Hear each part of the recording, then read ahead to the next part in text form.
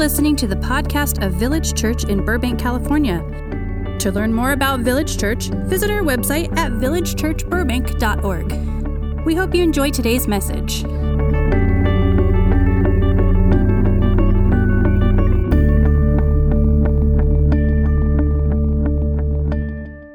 All right, good evening. It is great to be here with you on this beautiful Saturday night. I've been enjoying the weather, haven't you? A little bit of rain, not a bad thing, and some cooler weather, really nice. And what a great night to be together. All of our Dodgers fans, I guess, are coming tomorrow morning. And we'll see. It's either going to be really exciting, a real joyful service, or the opposite. But we'll find out. So we're going through the Beatitudes. It's been really fun. It's been really fun to see just a whole church of people that have really come around us together. You know, be one thing to just preach a sermon series on the Beatitudes, but all of the discussion that's taking place, all of the praying, the memorizing, I think all of that's wonderful. And I do have my book on the Beatitudes that is out now. Over in the back of the auditorium, Jesus People, Communities Formed by the Beatitudes. And that's another way to connect with them. Somebody was asking me, well, when you preach on the Beatitudes, how does that relate to the book? And the book takes you much deeper, and there's a lot extra content there. So, if you're interested in going a little deeper in your reflections on the Beatitudes, I highly recommend my book. But anyway, you're getting it from me here. This is the only place where you'll get it at my cost. You know, if you buy it on Amazon, that's fine, but you're going to pay a whole lot more. But this is at my cost. In fact, it's probably not quite my cost, so you're getting a bargain on it. But anyway, this weekend we're now on the third Beatitude that we're going to look at. And as I was working through my sermon this week, throughout the week, going through it over and over, and every time I went through it, it just came out a little bit differently. So I'm not exactly sure how this is going to come out tonight. We're going to find out together. But Matthew chapter 5, verses 1 through 5, we'll just kind of start from the beginning here. Matthew chapter 5, verses 1 through 5, and then we're going to pray. Now when Jesus saw the crowds, he went up on a mountainside and sat down. His disciples came to him, and he began to teach them. He said, "Blessed are the poor in spirit, for theirs is the kingdom of heaven. Blessed are those who mourn, for they will be comforted. Blessed are the meek, for they will inherit the earth." Now, Father, one more time, we pause to consecrate these next few moments completely to you. As best we know how, we eliminate every distraction. Externally, internally, as an act of worship, we put aside everything else. And we want to devote our entire self to hearing from you, even through the frailty of a human communicator. May your voice be heard. May we encounter you deeply in your word tonight. May your kingdom agenda be established in our hearts. In Jesus' name, amen. Thousands and thousands of people have traveled from miles around from every direction, and they have gathered at the base of a certain mountain. They've kind of swarmed upon the northwestern shore of the Sea of Galilee. They've gathered at the base of the mountain, and they're looking up because this famed young upstart prophet, Jesus of Nazareth, is about to speak and give this famous sermon. Now, I want us to think about this crowd just as we get started here this evening. I want us to think about who's in this crowd. It's a mishmash of people. There's a mixed multitude of people that are gathered together. For instance, on one hand, you have what we might call ultra-Orthodox Jews, highly religious Jews. By and large, these are a lot of them. They've traveled north from Jerusalem and Judea. These are people who are intensely devout And they're very careful to keep kosher, to keep their Sabbath laws, their dietary laws, ceremonial laws. They're very, very, very cognizant of that kind of thing. So these are hyper-religious Jews. They're in the crowd. Then you have another category of Jews that we might just call moderately religious Jews. A lot of these folks would have been from right around this region of Galilee. These are people who certainly have a commitment to their religious faith. The synagogue, the local synagogue, is very important to them, though they're not really obsessive about it. These are farmers, these are fishermen, these are shepherds. They've got busy lives. They've got other things that they're, thinking about all the time. And so while their religious faith certainly is very important, they have a very authentic commitment to God, they're not like overly obsessive about it. They're in the crowd. Thirdly, you have that group of people who always seem to be around Jesus. Just plain old sinners, tax collectors, prostitutes, people who have abandoned religious life altogether. It just hasn't worked out for them. They don't seem to be cut out for it. And yet, there's something about Jesus they find irresistibly attractive. They're in the crowd. Interestingly enough, we learn that there's another group of people as well. At the end of chapter 4, we learn that there's a group of people who have come from the eastern side of the Jordan River from a region called the Decapolis. This is a Greek settlement. It was settled hundreds of years before by Alexander the Great. So these are Gentiles. These are Greeks with their learning and their art and their philosophy. They're mixed into this crowd as well. And then finally, of course, there would have been some Roman soldiers in this crowd. Anytime a huge mass of people are gathered together in first century Galilee, I guarantee you there would have been some Roman soldiers there to monitor, to make sure that they're not passing out swords trying to start a rebellion, because that was pretty common in first century Galilee. It was a hotbed of revolutionary activity. So the Romans, these Roman soldiers, this representative force of the dominant military superpower of the age, the Roman Empire, they're in the crowd. So notice you have a wide range of people that have gathered at the base of this mountain. You have the hyper-religious, the moderately religious, the irreligious. You have the people who are at the top of society, the Romans. You have the sophisticated Greeks, but you also have those everyday peasants who are just trying to scratch out a living on their farms. The whole spectrum of humanity is gathered at the base of this mountain. And it's in this environment that Jesus announces the third beatitude. Have you memorized it? Blessed are the meek, for they will inherit the earth. Now, as Jesus says this, as the words come out of his mouth, I can just see in my mind's eye these Roman soldiers smirking at one another. Did you hear what this guy just said? He said the meek are going to inherit the earth. You see, these Romans, they're not as sophisticated as the Greeks with their poetry and their art and their philosophy. The Greeks were sort of like the Ivy Leaguers of the ancient world. But the real winners of the game at this stage of history were the Romans, because the Romans have conquered the world, and they didn't inherit it. They took it. They seized it. They conquered it. And they didn't get it by being meek either. They got it through force, through violence, through power. They got it by being more organized than everyone else. The Romans knew how to build roads. They knew how to establish currency. They knew how to build sound systems of governmental structure.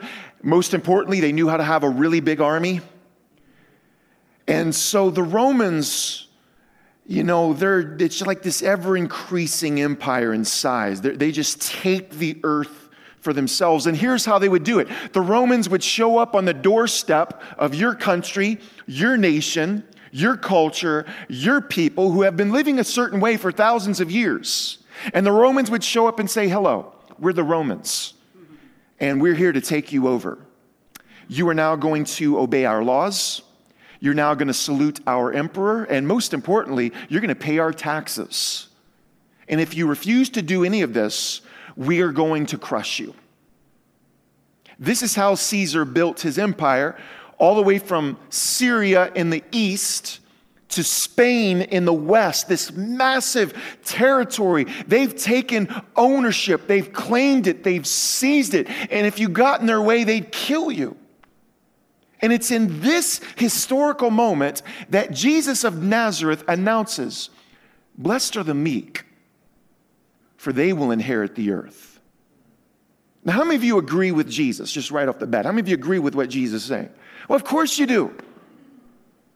I mean, if we confess that Jesus is Lord, we're kind of obligated to agree with him. But can we just be honest here this Saturday night? What he's saying here doesn't make sense. At least to a certain way of thinking, it just doesn't make any. I mean, you look at the world today. Look how the world is running. Look who owns the world today. Look who dominates the world today. And it sure doesn't look like the meek. It sure looks like the winners, the go-getters, the movers and shakers, the large and in charge. These are the people who get the earth. And the meek, they just kind of get whatever's left over, which, if we're honest, it's not very much. They just have to do as best they can. So it just doesn't seem like Jesus making sense here. But he uses a very interesting word that I want to draw your focus to. He says, "Blessed are the meek, for they will," say it, "inherit the earth." To inherit something is a very different concept than to take something, to seize it, to conquer it. An inheritance is received. If you inherit something from your parents, you didn't do anything to earn it. It's graciously bequeathed to you simply because you had the good luck of being born their child. And Jesus announces that the earth is going to be inherited. And it's going to be inherited, he says, by the meek. Now, there's a word that we don't like in our society. We don't like the word meek. And here's why I think we don't like the word meek, because it rhymes with weak. And that's what we assume meekness is. We think meekness is weakness. And the poets and the hymn writers confuse us even more because they like the alliteration. So in their songs and in their poems, they pair the word meek with the word mild. Meek and mild. And like, who wants to be mild? Who wants to be called mild? Like mild salsa. What's the point of that? There's another word for mild salsa. It's called ketchup. If I want ketchup, I'm going to ask for ketchup. If I want salsa, I want a little bit of a kick to it. I want some spice, We're in Southern California, right? So we think, I don't want to be mild. Who wants to be mild? Therefore, who wants to be meek? But I think we totally misunderstand what meekness is. The word that Jesus uses, or the word that Matthew uses, I should say, in this gospel, is the word praus. It's the ancient Greek word praus. Blessed are the praus. Here's where the word praus comes from. It's very interesting. Centuries before, when the Greek language was being developed, way up in the highlands of Greece, up in the mountains, there were these wild stallions, these wild horses. And sometimes the Greeks would go up into the highlands and they would capture one of these animals. And if you could capture one of these wild horses with all of its strength, with all of its power, with all of its swiftness, and if you could tame this animal, it's so that it still has all of its power, it still has all of its capacity, but you're able to tame it and harness it so that it can carry a rider, so that it can eat an apple from the hand of a child.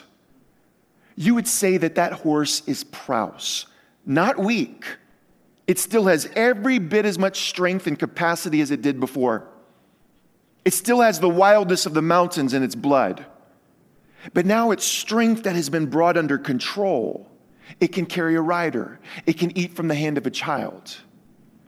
You would say that this horse is praus, not weak. praus. This is what meekness is. It's actually the polar opposite of weakness. Meekness is raw power that's been harnessed and converted towards a focused purpose. Blessed are the meek.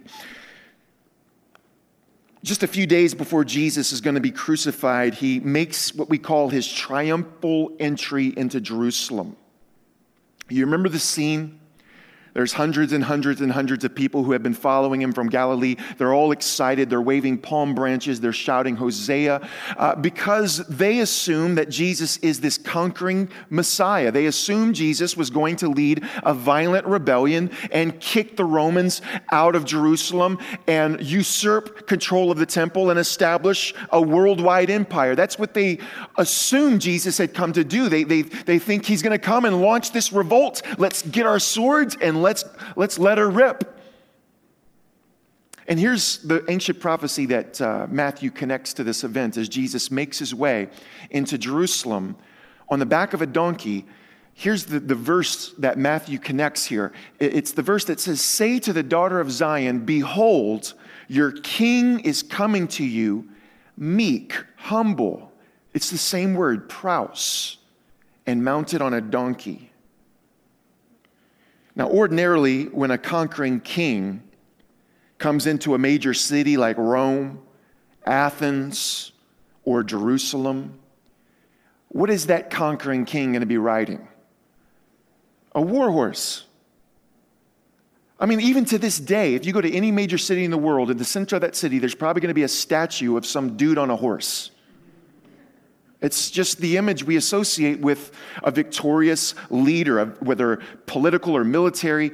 You always, as the conquering king, you're going to ride a horse in this military parade, in this celebration. Jesus says, no, let's bypass all of that. Go find me a donkey. In fact, not just a donkey, go find a little child donkey.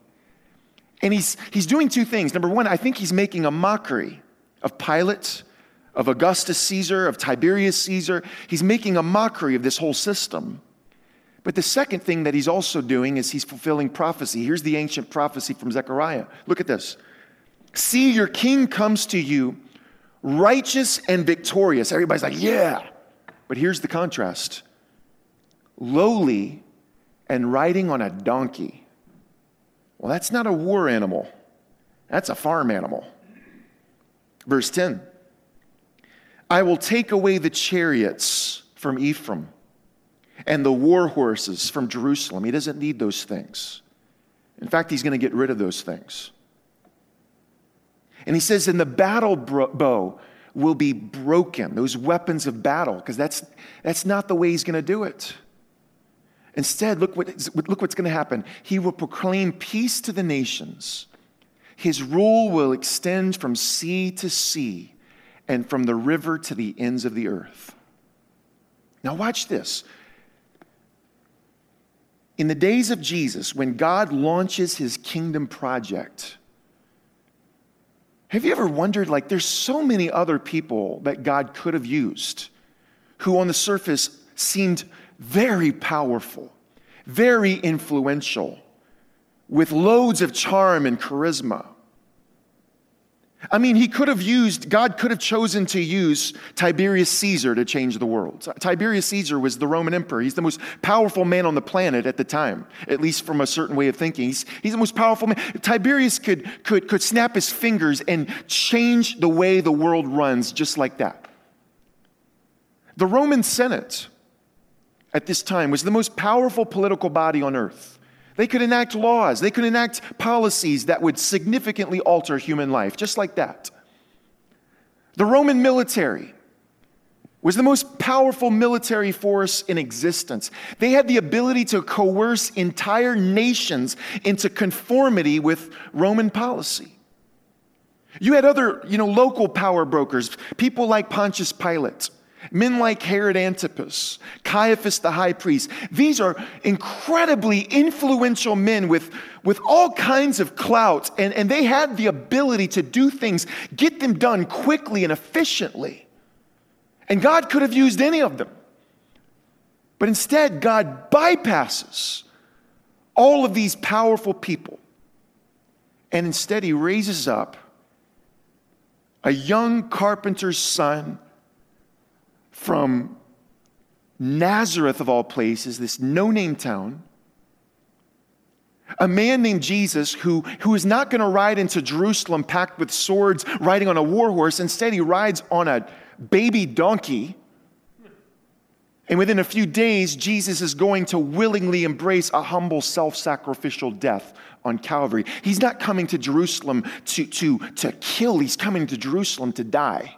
This is who God chooses to use to launch his kingdom project. And it's this man who God raises from the dead and lifts to the right hand of the Father and exalts as eternal ruler of all, fulfilling the prophecy 1,000 years earlier in Psalm 2 when God speaks to his Messiah and says, I will make the nations your inheritance. There's that word. I'm going to give you the nations as your inheritance and the ends of the earth your possession. You see, Jesus is the perfect embodiment of this beatitude. Blessed are the meek, for they will inherit the earth. Blessed are the meek. He says to the men who came to arrest him, don't you understand? If I wanted to, I could call down 12 legions of angels to come and wipe all of you out. I have power. And instead, what does he do? He stretches out his arms on the hardwood of that cross and prays for these very people. Father, forgive them, for they know not what they do. Blessed are the meek. See, that's meekness. That's raw power that has been harnessed and converted towards a focused purpose. That's meekness that says, I'm going to say no to my own self-interest in subservience to the will of God for the sake of others. Blessed are the meek, for they will inherit the earth. That's exactly what happened on Calvary. And by stretching out his arms on the cross, Jesus is giving us an image, a model, an example of how we're to go about our kingdom mission. We are not to follow the way of Caiaphas, the way of Pilate, the way of power, the way of coercion, the way of charm and charisma, the way of prestige. We're called to imitate our crucified Lord, which means we're not called to be glamorous superstars for Jesus. We're called to be humble, faithful servants who deny ourselves, take up our cross, and follow him. Meekness, the way of meekness. It doesn't look like it, but it's the meek who will inherit the earth. I have these are not narcotics. These are these are mustard seeds. I just had these in our closet. I bought these a few years ago from Nazareth in Israel. In fact, just today I spoke through Zoom to our tour guide for our Israel trip. She comes highly recommended. Oh, yeah. Yes. Yeah. I learned that I'm going to research and get the right tour guide, and so I connected with Zoom, and she's from Nazareth. But anyway, that's neither here nor there. But why do I have these mustard seeds? I want to read the parable of the mustard seed, and I want to talk about mustard seed Christianity. And here's the parable. It's one of my most favorite parables. It's very thought-provoking. Matthew 13, verse 31 and 32. The kingdom of heaven, or the kingdom of God, is like a mustard seed that someone took and sowed in his field.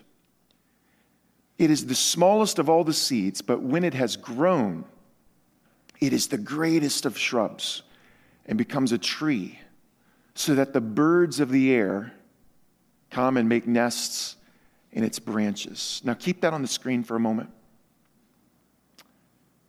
On Good Friday, Jesus is brutally murdered outside the city walls of Jerusalem in front of a public gathering. And virtually all of his followers scatter in fear. His closest friends and family are emotionally crushed. And I think to any outside observer, if you were on the outside watching these events unfold, I think what you would say is, well, that's going to be the end of that. This would-be Messiah and the movement that he started, those mighty Romans, that mighty Roman Empire has won again. They've snuffed out the torch of yet another failed Jewish Messiah, just like so many before him. They've once again put this man to death. They've crucified him. And I think you would look at this situation, you would say, that's the end of it. It's going to die out. And yet, Christ's death on the cross is the mustard seed that was destined to take over the whole garden. Let me ask you a question. Where is that mighty Roman Empire today, 2,000 years later? It doesn't exist. It's in the history books. It's been dead for 1,700 years. And yet, tomorrow morning on Sunday, in every nation of the world, in every culture, in just about every language of the world, whether underground or publicly, no less than 1 billion people will gather together to confess that Jesus is Lord and the world's true emperor. You see, that's an empire that stretches from sea to sea. Blessed are the meek, for they will inherit the earth. I will make the nations your inheritance. Now, here's where I want to park it, and I just want us to contemplate for a few moments. What does this say about the way we are to live and the way we're to go about our lives and our church life? What does mustard seed Christianity look like? What does it look like to walk the path of meekness as a person and as a church? If I were in Israel and I had these mustard seeds with me, there's probably over 1,000 mustard seeds. They're so tiny. But if I were in Israel, what I do is I just put these in the ground. And I might give it a little bit of care. But then I just sit there and let these mustard seeds do what they're already designed to do. Because a mustard seed carries within it the essential ingredients for its own spread. All I do is put it in the ground and maybe water it. But the growth of these seeds and the plants that they will become is not something I have to control. It's not something I manufacture. It's not something I engineer. The growth process is only something that I, as the gardener, cooperate with. That's my role. I don't drive the growth. I just cooperate with it. Mustard seed Christianity is the same thing.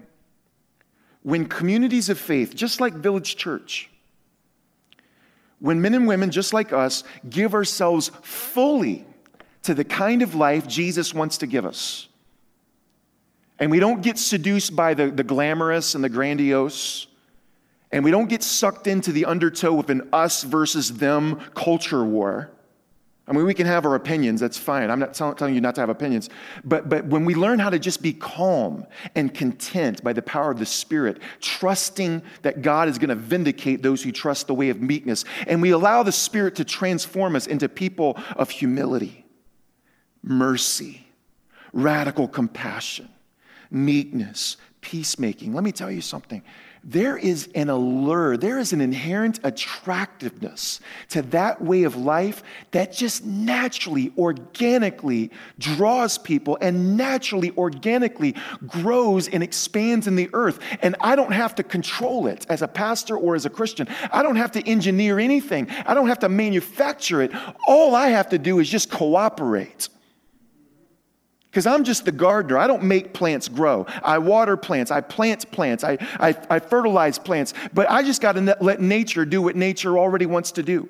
Authentic Christianity is a mustard seed that carries within itself the essential ingredients for its own spread. I don't control its growth. I don't take charge of, I've got to grow this thing. I just give myself to the life Jesus wants to give me, and I cooperate and allow it to expand naturally and organically. Now, that doesn't mean part of having a garden is you do have some work to do, right? Like Village Church, let's just think of Village as our garden. This is the garden we've been given. And I don't know about you guys, I want to see this garden grow. I want to see this garden grow and expand and become fruitful and plant other gardens until the whole world is like a fruitful orchard for God's glory, right? That's what I want to see. I want to see growth. And I believe we're going to see it. I believe that's going to be our story. But it's not because of anything we engineer. It's going to be because our whole focus is going to be imitating our crucified Lord. But there's work for us to do. I mean, we've got to be thinking. We've got to be asking questions like, how do we reach our community? How do we serve our community? You're going to hear a little bit about that next week. We got to be asking questions like, when people walk in for the first time, how do we connect them to our church? How do we assimilate them? How do we teach them about spiritual formation? How do we teach them to pray and absorb Scripture? You know, we got to ask these types of questions as a staff and as a church. We can't just sit on our hands and just be lazy. We've got some work to do. If you're a gardener and you got a garden, you got to tend that garden. You got to take care of it. That's why last week I admonished you, always be looking for people in this room that you don't know and get to know them. Learn their names. Learn their stories. When appropriate, take them to lunch. Let them know, I'm glad you're here. So we're all part of this. We all have to maintain this garden, right? But the focus is not so much on how do we make this church grow. No. The focus, the mission is, how do we become more like Jesus? I never hear Paul talk about strategies on how to grow numerically. What I hear Paul talk about is, how can we walk faithfully in the steps of Jesus Christ? That's what he's obsessed with. That's what I'm obsessed with. That's what I want us to be obsessed with.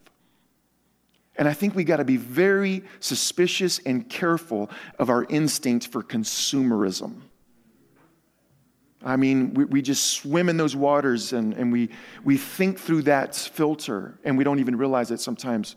Consumerism, it's that instinct that a business may have. It's the whole goal is swift, increasing expansion through external techniques and marketing methods and so on and so forth. And so businesses who want to grow ask questions like, who's our customer? What does our customer want? How quickly can we give it to them? That's fine if you're a business, but I'm very suspicious of that instinct in me as a pastor. To think about pastoring in church life through a consumeristic mindset. And I've been that person before. And I find that its fruit is so unsatisfying. And unfortunately, I think so many of our churches and pastors and leaders get sucked into a consumeristic way of thinking about church life, and they see numerical growth not as the natural byproduct of genuine discipleship. Instead, numerical growth becomes the governing principle by which every decision is made. And numerical growth is seen as this attainable goal that we can reach through attractional techniques. And the quickest way to attract people to your church is to ask, what do people want? What kind of sermons do they want to hear? What kind of music do they want to hear? What are they looking for? And let's give it to them. And it sounds great. And here's the dangerous thing. It actually works. I mean, you could build a large congregation thinking this way. But this is simply not the way that people are formed in the self-denying, self-sacrificial way of Jesus, in which I am becoming less and Jesus is becoming more. Instead, when we think this way, what we're actually doing is we're reinforcing people's self-centeredness and their individualism. And we're training them to ask questions like, how is this church benefiting me? What more can this church offer me? Is this church meeting the needs of my family? Is this a good use of my time? Did I enjoy the song selection today? Did I feel inspired by the sermon today? When it comes to advancing the kingdom of Christ, consumerism is not our ally. It is not a neutral force that we should harness. Consumerism is an enemy that we must combat against. It may help us grow churches, but as long as we make statistical growth our mission and our gauge of success, we can actually be quite successful according to our standards and feel validated by our metrics, and yet utterly fail at our mission of becoming practitioners of the Jesus way of life. And that's the mission. That's the mission of Village Church, and it didn't begin with me. began a long time ago. The reason we gather every single weekend is we want to learn how to become imitators of Jesus.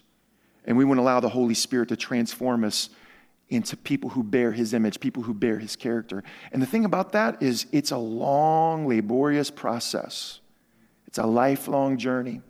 And it doesn't always yield instantaneous results. Again, we got to break out of that consumeristic mindset that expects I've got to have everything at my fingertips on demand right when I want it. We're used to that. We're used to having instant results. Therefore, that's the way we want our discipleship. We want microwave discipleship. God prefers a quality slow roast. So do I. So we've got to just be patient enough and humble enough to just embrace the kind of life that daily we just place ourselves under the heat of God's loving presence and let these pressures and these unrealistic expectations melt off of us.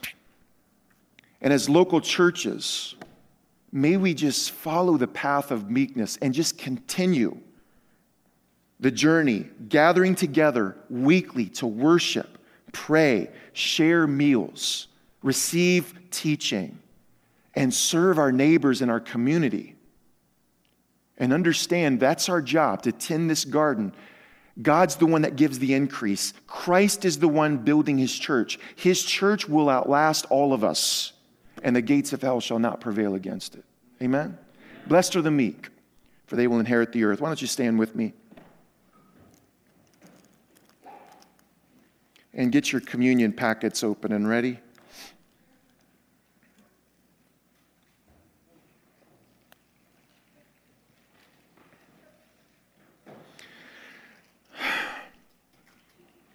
And I want to pause just before communion. I want to give you a few questions I want you to meditate on.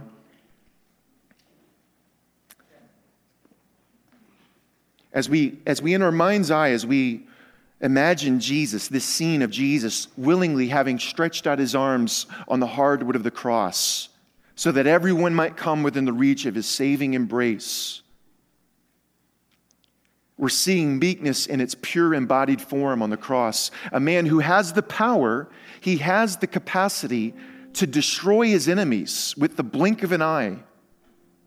And yet he chooses to willingly deny himself and lay his life down in subservience to his Father's will for the sake of the world.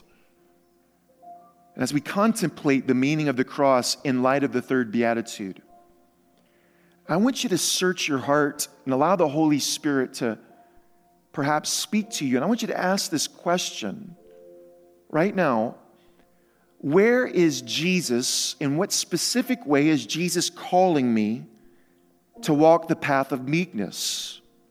In other words, where is self-denial inviting me? Where is God inviting me to deny myself in my life right now? Whether at home, at the workplace, in this very room. In what way or ways is God inviting me into the self-denying way of meekness? Where is crucifixion inviting me? Because I'm not just called to admire what Jesus did on the cross and say, thank God Jesus did that so I don't have to. No, he's the one who said, take up your cross and follow me. Lord, where am I being invited to take up my cross? To deny myself in subservience to your will for the sake of others. And as we share in communion together this evening, we're anchoring ourselves to this movement that Jesus created, this mustard seed movement. We're identifying, we're absorbing it. It's a way of saying yes. Lord, teach me to walk the way of meekness. Teach us to follow the path of meekness. Lord, to not seek the path of prestige or power or influence. If those things come to us, great. But we're not going to live our lives in the constant pursuit of strength and power as the world defines it. Lord, we want to be called meek. We want to be the humble. We want to be those who deny themselves for the sake of your will, so that the kingdom of God can come on this earth and expand and take over the world. We join ourselves to this movement tonight. Show us the way. Lead us down that path. And may we follow you faithfully in Jesus' name. Thank you for listening to today's message. To learn more about Village Church, visit our website at villagechurchburbank.org.